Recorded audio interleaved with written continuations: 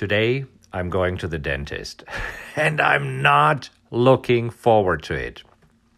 I know I shouldn't complain. Life is good.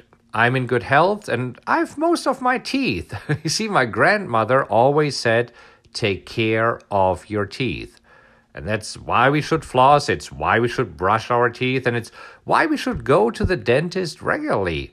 And we know that dentists are important people, right? And it's kind of sad because dentists, they don't get the respect they deserve because you never hear anybody say, is there a dentist in the house?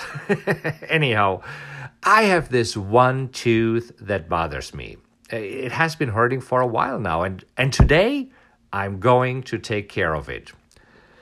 But this morning, I'm dragging to get up because I know what day it is, Dentist Day. So while I'm laying in bed and then staring at the ceiling, I realize that there are two important life lessons here. Life lesson number one, it has to hurt before we take action. And I really don't know who wired us this way.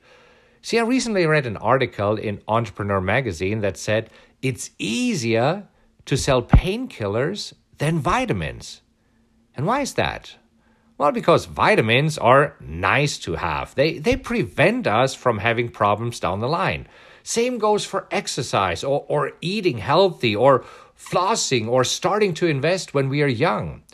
We know that we should do that, but we don't see immediate gratification because we're not losing 10 pounds after we exercised for 15 minutes, right? And that's why often all these things are not that important.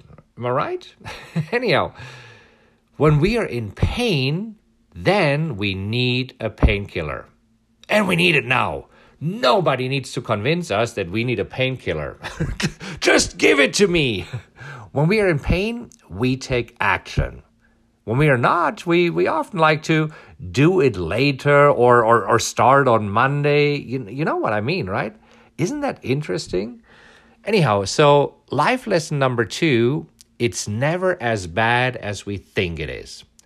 You see, in my mind, today will be the most painful day of my life, which of course is highly exaggerated and probably not true. And you see, in my mind, the dental assistant with her mask will look like the police during a riot in South Korea and probably treat me this way.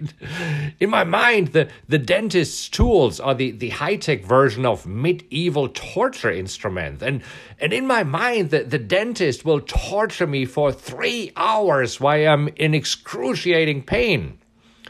But you see, in reality, the dental assistant is probably the nicest person making sure that I'm comfortable. In reality, the whole procedure will probably take 15 minutes at most. And in reality, I won't feel anything because, come on, we live in 2019 and no longer in medieval times. But somehow in our mind, things are often much scarier, aren't they?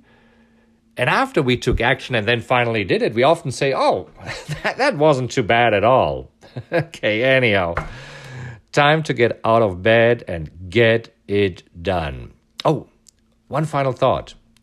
Do you think I should brush my teeth this morning, or is that as useless as washing your hair and styling it before you get a haircut?